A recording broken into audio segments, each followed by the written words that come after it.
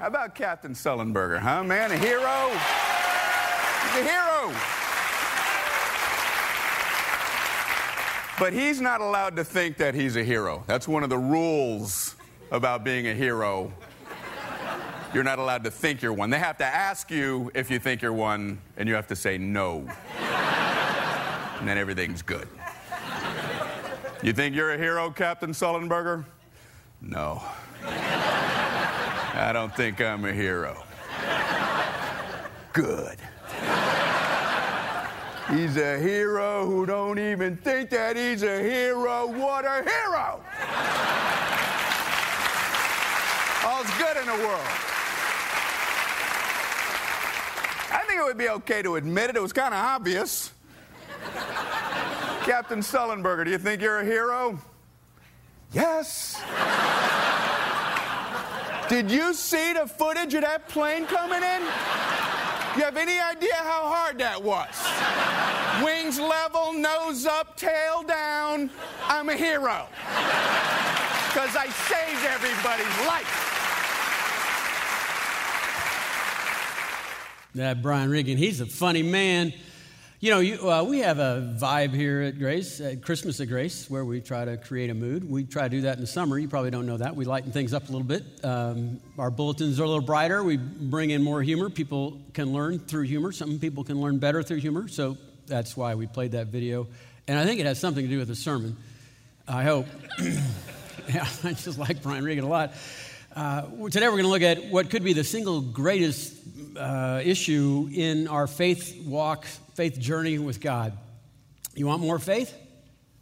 Maybe. Maybe you don't need any more faith. Maybe it's the wrong kind of faith. Maybe it needs to be the same faith, but a purer version of that, a better faith.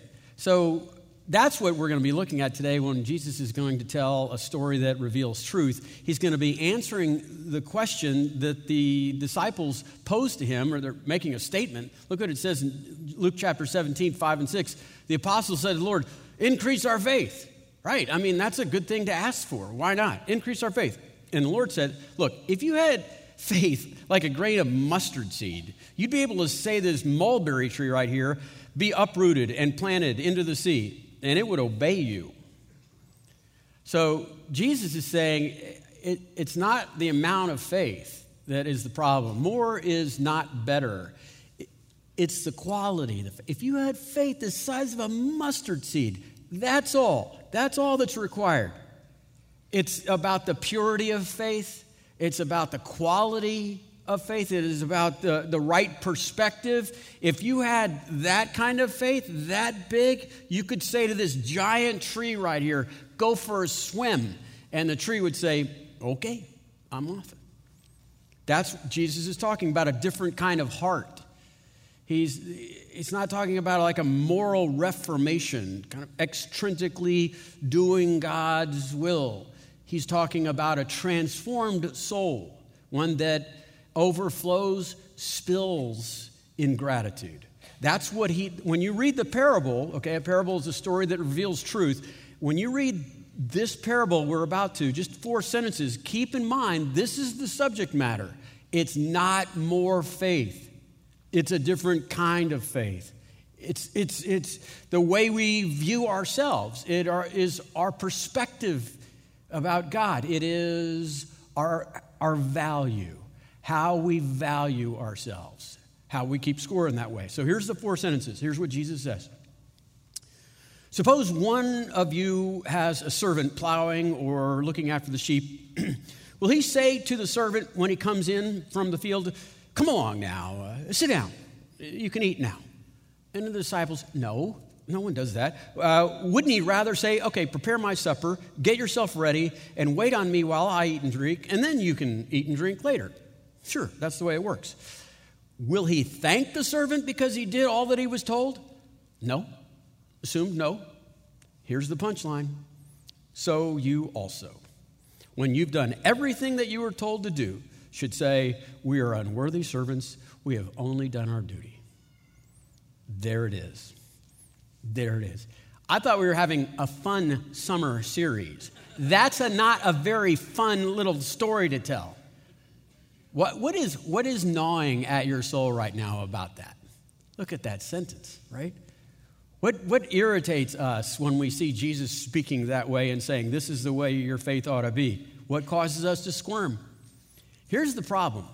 We were designed to serve. We were designed to be slaves of God and slaves of others. And then the first family, Adam and Eve, they crashed all of humanity into a tree and totaled us. And now we're concussed. We're all concussed. All our souls are demented, and we're perpetually looking for ways to be praised. We're competitive. We're looking at selfish ambition. We're constantly comparing ourselves with others. We know where all the mirrors are. We see a group photo. Oh, there I am. Okay, now I can look at the rest of the photo. We want to be praised. We need to be thanked. That's not the way we were designed. That's what happened after the crash. The closer we get to Christ, the more we get the faith that he's talking about, the purity of the faith, the more gratitude that we have, and the way we live our lives the way we were designed to. The problem is not having enough faith. It's not more faith that's required. It is this other identity. It is who we are and how we perceive ourselves to be in the eyes of God. Now, we're going to have to look at a lot of the details to make the full, to fully comprehend what he's talking about here. And the first thing we need to look at for clarity's sake, because I'm sure we're bringing in some probably biases here, is the word slave or servant. Now, in the Bible, when it says slave or servant, it is completely different than the American experience and our history of slavery and servitude. Okay, so don't even think that way. I know it's hard not to, right? Or don't think of most of the world's definition of slavery. This is Roman. In the Roman times, you need to know three things about their view of slavery. When the apostles heard this, when the disciples heard this, this is what they were thinking.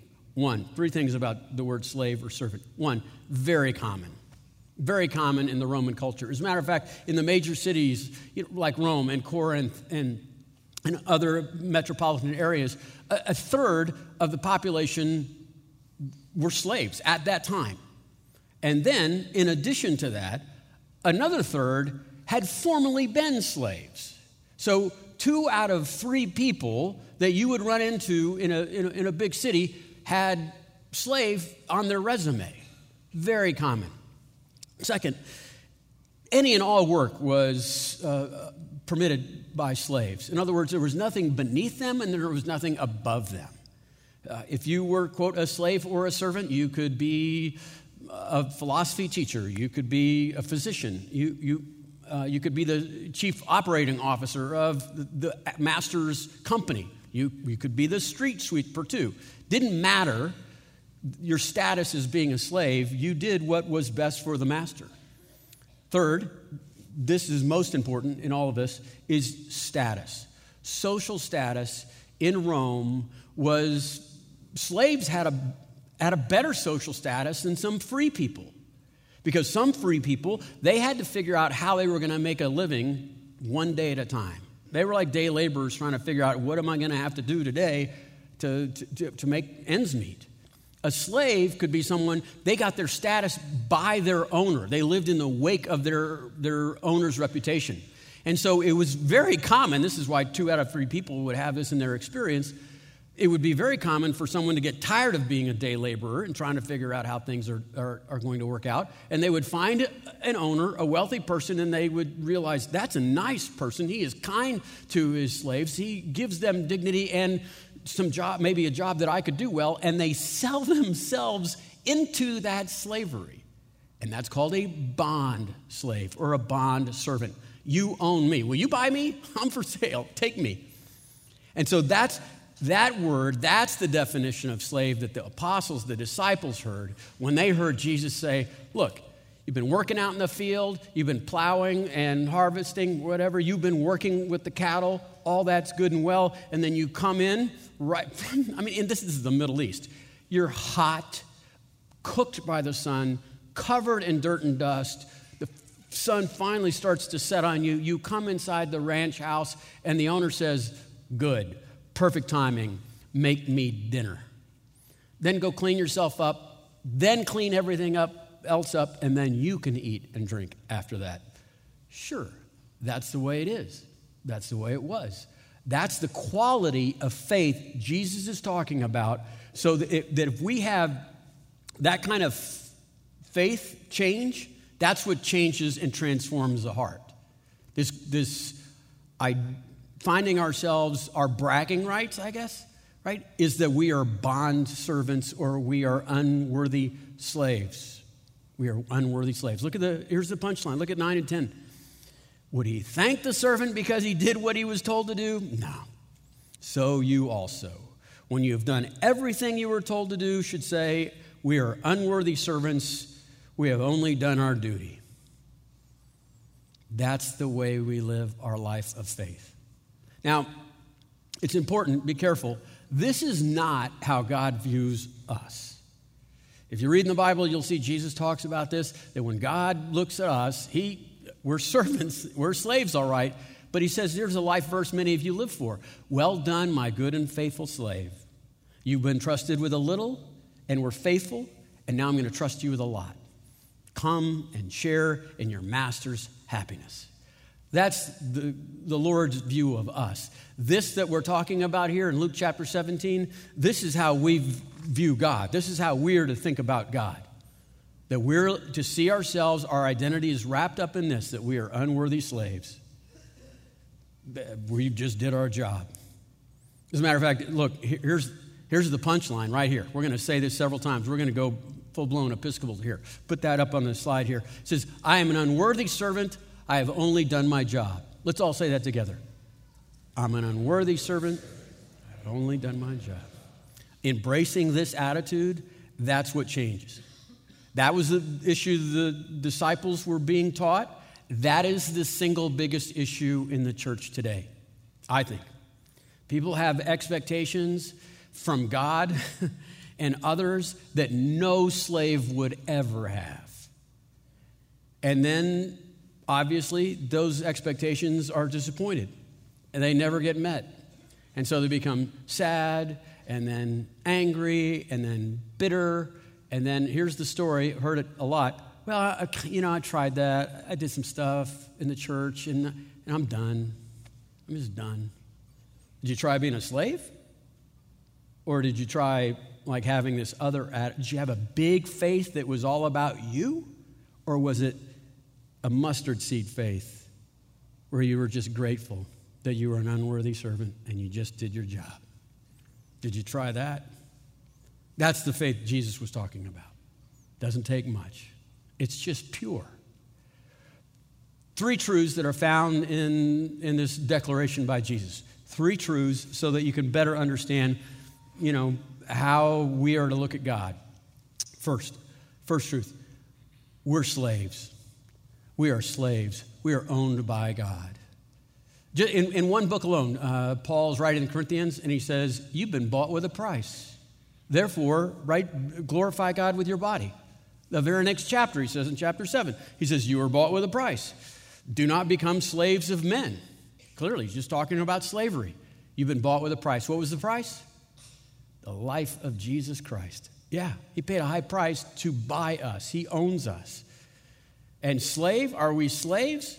We are slaves. Bob Dylan, the prophet Bob Dylan said it. You may serve the devil or you're going to serve the Lord, but you're going to serve somebody. This is late in his career. He's starting to figure this out. He's just quoting Paul, again, in Romans chapter 6. Most of chapter 6 is dedicated to this value. You're a slave. Now just choose your owner. Romans chapter 6 summarized like this. You've been set free from the slavery of sin, so become slaves of righteousness. We're all slaves. We are all slaves. We're slaves to something. Think about this. Some of you are slaves to fear. You live your life around fear. Who would you be? What would your life be like if you didn't worry? If you weren't consumed with controlling people and circumstances around you. That would be the new you. That would be this under a better owner. Some of us are slaves to people liking us or being approved by people. What if you weren't a slave to that? What if you didn't care? What if we could take that out of your psyche completely, right? Would that affect where you live? Would that affect where you work? Would that affect your parenting? How you parent? What other people think about your parenting? We're slaves. We are all slaves. And Jesus says, you want to experience freedom? Freedom comes, you enjoy the freedom that you get when you are my unworthy slave, just doing your job. You're just a slave to the King of all kings. That's his appeal. You're a slave. Second, he says, we're just doing our job. When we have done everything we've been told to do, our attitude is we are unworthy slaves. We have only done our job. We should say this. We should say our chant again. This is our memory thing. Everybody, I am an unworthy servant. I have only done my job. Sounds harsh, right? I mean, after we've done everything, you're just an unworthy slave. You've just done your job. Kind of blunt, right? Brutal. I have found this to be true. When I find a passage in the Bible that I don't like, I say this: Dear God, I don't like that verse. I don't like it at all. That hurt my feelings. Then I wait, sometimes just an hour, but sometimes a couple days, and I'm listening because I'm going to say that phrase. It's going to come out of my mouth, and all of a sudden, it's not so harsh, and maybe I understand it a little better. You're just an unworthy slave. You just did your job. Wow, we say that to each other. Think about this. We tell a little parable, okay? Yeah, you have an older, seasoned school teacher, and she has taken on a student from the university, and she's a student teacher, and she's helping her learn the ropes. She's very gifted, the student teacher is, and she's helping her, and she's doing such a great job that the older teacher submits her for, like, student teacher of the year. Then the day comes. It happens. She wins student teacher of the year. Yeah. Goes up on stage, standing ovation, gets a plaque, photos with the mayor, the whole thing. The older teacher sitting in the audience and sees something and goes, uh-oh, I don't know, maybe. A week later, in their conference time, she says, listen, when you were up on that stage, you kind of had this look, kind of like, I'm a hero. And she said, yeah, I felt like a hero. She said, you're not a hero. I know, you were the first one to work, you were the last one to leave. You worked hard, you did a great job, but you know what? You're no hero. You just did your job. That's all you did. And you've got to understand, weeks, months, years are going to go by before anyone ever says thank you. And so you need to be working and living for something else. Don't let that applause and that plaque go to your head. Don't let it motivate you. You're not a hero. You just did your job. Now, why would that older teacher say such a harsh thing to the younger teacher? Because she's jealous? Because she's envious? Because out of spite, maybe? She was the one who nominated her for Teacher of the Year. She said it because it's true. She said it maybe because she loved the girl. She says, this is the way it works. You want to be in this for the long haul? You want to be like a career teacher? You can't live for that applause. You can't think anything except you just did your job. That's how you stay true. That's how you become a great teacher for a long time. It's just true. People in the military or first responders, police, firefighters, those sorts of people. Like, I'm the reason we played the Brian Regan thing. It's like they train these guys, right? In boot camp or at the academies. I think they do this. It seems like it because that's their punchline. It's like they put them in front of a camera and they say, okay, you just saved a busload of orphans on the way to church, okay, single-handedly. You're a hero. And they say, no, I'm not. If they do, yeah, I am a hero. Go run laps until you throw up. Then come back. You're not a hero. Why would they do that? Because it's true. Those disciplines aren't going to get a lot of thanks. That's not what should be motivating a person to do that. They're not heroes. They're just doing their job. Watch this. You've said this before, okay? Let's say you have a teenage son, all right? And it's a full moon, and all the planets in our solar system have lined up in a very special way. And so this boy of yours cleans his room and mows the lawn, okay? And then he starts clucking around the house for the rest of the day. It's going to be a long day because he just, I cleaned the room and mowed the lawn. I cleaned my room and mowed the lawn. I cleaned my room and mowed the lawn. And what do you say? You're no hero. No, I am a hero. Dad, did you ever think you'd have a hero? No, you're not a hero. You've just entered the game, pal. Thank you for joining the family. You just did your job. You just did your job. See? Sounds pretty good when we say it. Look, I'm just a pastor. You guys are, I can tell you some things about ministry. This issue right here, it's a freshman mistake that sidelines long-term veterans right here. It's people they're serving the church and they're thinking, I'm a hero. It's rattling around in their head. And they have expectations, but they're not expectations of a servant. They're expectations of a hero. It's like, I helped serve in the children's ministry. I took the youth on a retreat. I led a mission trip. I set out the coffee and the donuts and all that stuff. And I'm telling you, if you're looking for pats on the back, you won't last. It won't go long. I mean, all it's going to take is one person out there. It's like, where are the donuts? We don't have enough donuts. And these are cold. Why aren't they warm? And then you're going to just like throw the donuts down and say, I'm done here. And you leave angry or bitter. It's like, I didn't get recognized. And some people do ministry in that way, and it doesn't happen. It does not end well. This is the thing that haunts me. When I get weak emotionally, sometimes physically and spiritually, when I start doubting the time and the energy and the input that I've given a person or a ministry, this is the siren that calls me to my own destruction. Why don't they praise you? Why didn't someone say thank you? And Jesus says, so, looked really hot out there while you were plowing and ranching and tending to the estate. Good. Make me dinner. And then after you get cleaned up and clean everything else up, then you can eat and drink. But you're just an unworthy servant. You just did your job. That's the kind of faith he's talking about. Not a reformation of morals so that we would do God's will, but a transformation of the heart. The problem is not needing more faith. The problem is what kind of faith?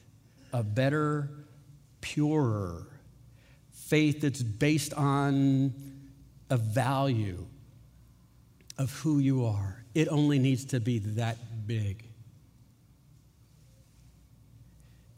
Look what it says. Let's say it out loud.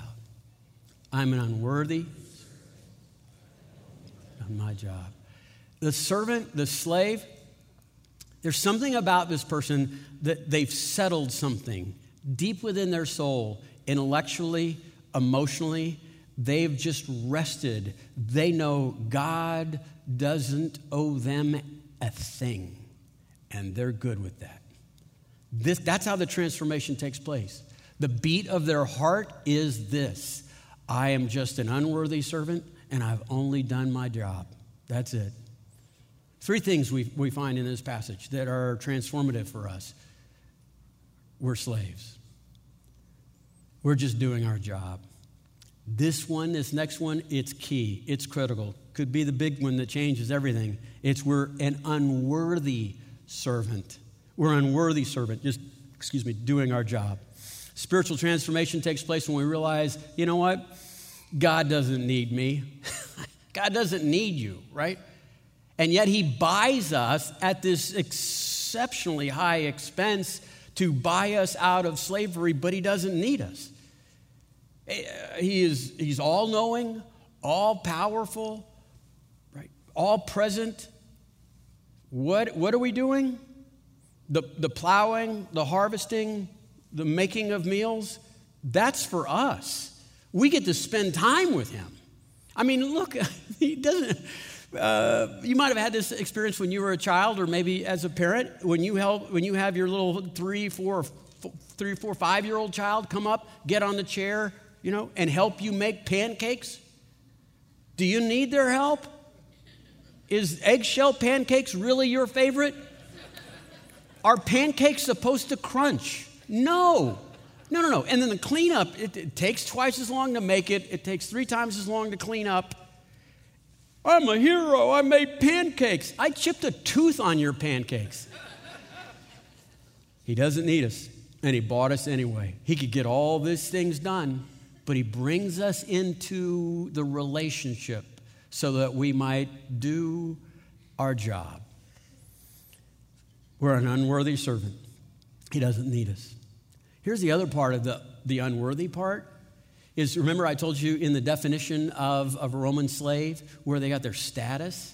There it is, right there. You got your status by who owned you. We are unworthy, and yet we're owned. We are a bond slave. We saw what was out there, all the slavery options that were available to us, and we said, I want you to buy me. I want to be owned by you. I want to be owned by the creator of all things. I want to be the slave of the most holy God. And when he tells me what to do, I'm going to do it because I love him. When he tells me where to go, I'm a slave, but I'm going because I love him. He first loved me. He bought me. He owns me. Love. The greatest expression of slavery in all of humanity, past, present, and future, is love. Love is the greatest servitude. Right? The greatest of these is love. When we love things, love someone or something, we'll do for love that we will never do for pay, right? Like, look at our examples, like the teacher, right? Teachers who... You know a teacher that does it for the great pay? I haven't met them. But when they have the conversation, the older teacher with the younger teacher, she says this, here's how you get motivated to thrive in this business. Here's how you stay for the long haul. You do it for the love of the vocation, the love of the children. Look, I'll bet money that when you were 5 years old, you lined up your stuffed animals and you taught them. How'd you know? Because I know good teachers. It's how God made you. And you need to continue doing that, not to be a hero, but because you love what you do. And you get to do it. You're not doing it for the pay. You think first responders, you think police and firemen and soldiers, you think they do it for the pay? You imagine if we had wars based on pay? They'd be very short wars. Why do they do it? In their training, in those boot camps, at those academies, they talk about the love of people and the love of their nation. That's what motivates them. They try to be a hero, it doesn't go well. They try to get thanks from people, it won't happen for the most. Parenting. Do you parent for the pay? I think we're on the other side. I think we pay to parent. So when you ask your son or daughter to do something and you want them to do it for love and they keep trying to make a hero out of themselves, what changes? If you've lived long enough, they leave.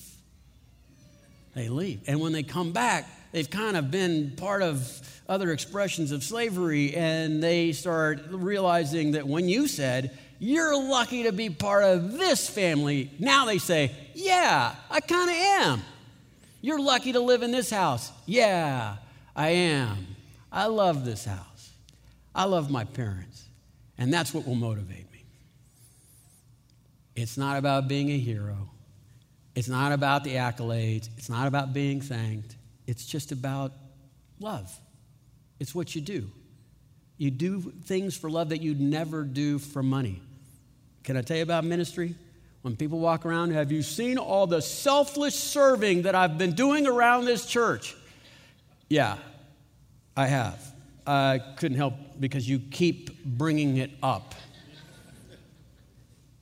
Think about this. You get to serve. You get to serve the King. You get to serve the King by serving his bride. All the work you do, you're welcome. I mean, of all the gifts you could ever give, I mean, the love that you might have for Jesus Christ, and what does he love? He loves his church. And then when you serve here, you feel what? His joy? That's how you thrive and succeed in ministry. You do it for love. You do it because that's who you are. You're just an unworthy servant, but you were bought by him. That's the kind of faith. It's just that big, but boy, it has power. This is the saying that we live and die by. Let's say it, everyone. I'm an unworthy servant.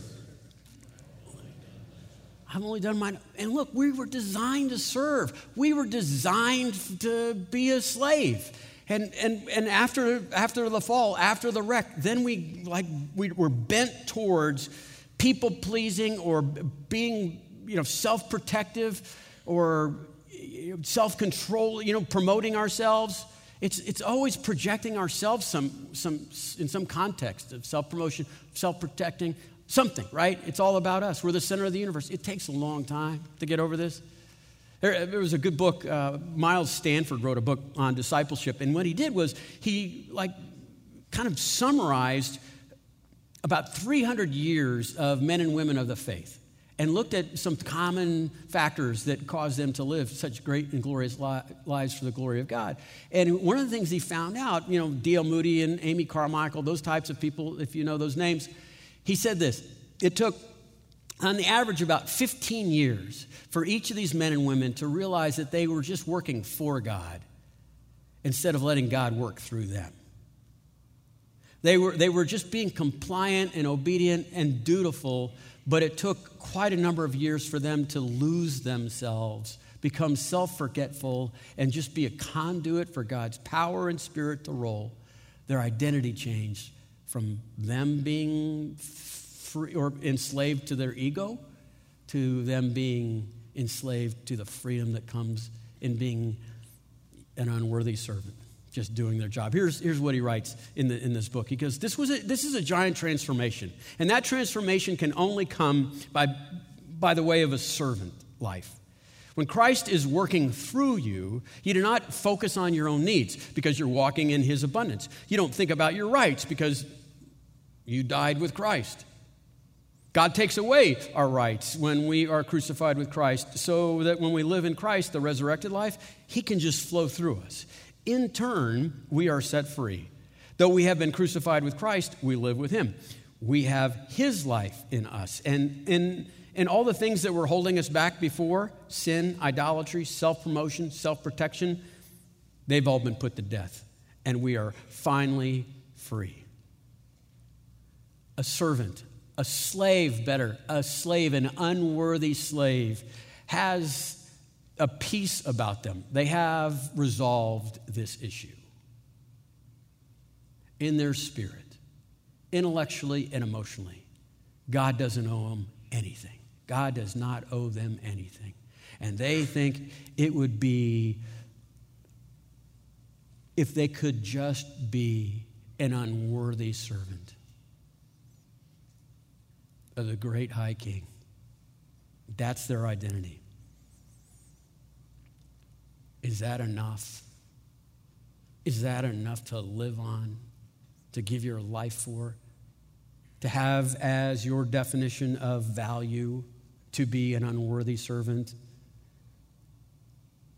of the Lord and the Creator, of the King of Kings, that you're just an unworthy servant and you are owned by the Creator? Is that enough? It only takes that much. And if you had that kind of faith, that little of that kind of faith, you could say to one of those grand oak trees right out there in our courtyard, go jump in the lake. And the tree would say, okay, I'm on my way. There's a great story. You know the story. Maybe you didn't understand the fullness of the story, but there's a great story in the Bible. Gabriel, the angel, comes and visits Mary. She's a teenage girl, and Gabriel says, I've been sent from the Lord God, and he wants to destroy your reputation for all of your life. You're a righteous and holy girl, but that's not the way people are going to remember you. And he wants to borrow your body so that he might impregnate you miraculously, and you would bear the Messiah. And she said, so what you're saying is from now on, everybody's going to remember me as a hero. I'm going to be a hero. She did not say that. Here's what she said. Mary responded, I am the Lord's slave. I'm the Lord's servant. I'm the Lord's unworthy servant. May everything you have said about me come true. She said it. She knew it. That was what was in her heart. She didn't have a lot of faith, just that much. And that's all it took. That's all it took for her to be the mother of Jesus. A virgin conceives by the power of the Holy Spirit. That much faith. It's the right kind, right purity, right attitude. That's it. Look at you, your career. Wow, it explodes. You're on the cover of some kind of business magazine. All things are well. Things look so good for you. Kind of a hero. But it doesn't change you because you don't see yourself as a hero. The way you see yourself is this way. Say it out loud. I'm an unworthy servant. I have only done my job. And so in your context of your multinational corporation, you are a servant as you lead. As you lead. Things are really bad, and, failure just follows you like a swarm of mosquitoes, sucking the life out of your very spirit. But you are not defeated because that's not who you are. You're not a failure. You are, let's read it, I am an unworthy servant. I have only done my job. Illness and addiction has paid a high price in your life. There's been a cost. But illness and addiction do not define you. That's not who you are. That's not your value. That's not how you keep score. This is how you keep score. Everybody, I am an unworthy servant. I have only done my job. That's a faith. That's a faith that's transformative. Let's pray that we might have that value, that we would have that ideal, that we would have that faith. Okay? Lord Jesus, we are beyond words grateful that you would sacrifice your life to take us out of shame. You bought us out of failure, and you bought us out of guilt, and then you have given us in this status of being merely an unworthy servant, and we are your slave, and you have given us honor, and you have given us power, and you have given us righteousness. And so it is that motivates us. We are unworthy servants. We're just going to do our job. Please enjoy. Let your Spirit work through us so that we might enjoy your presence in our life. We pray this in Jesus' name. Amen.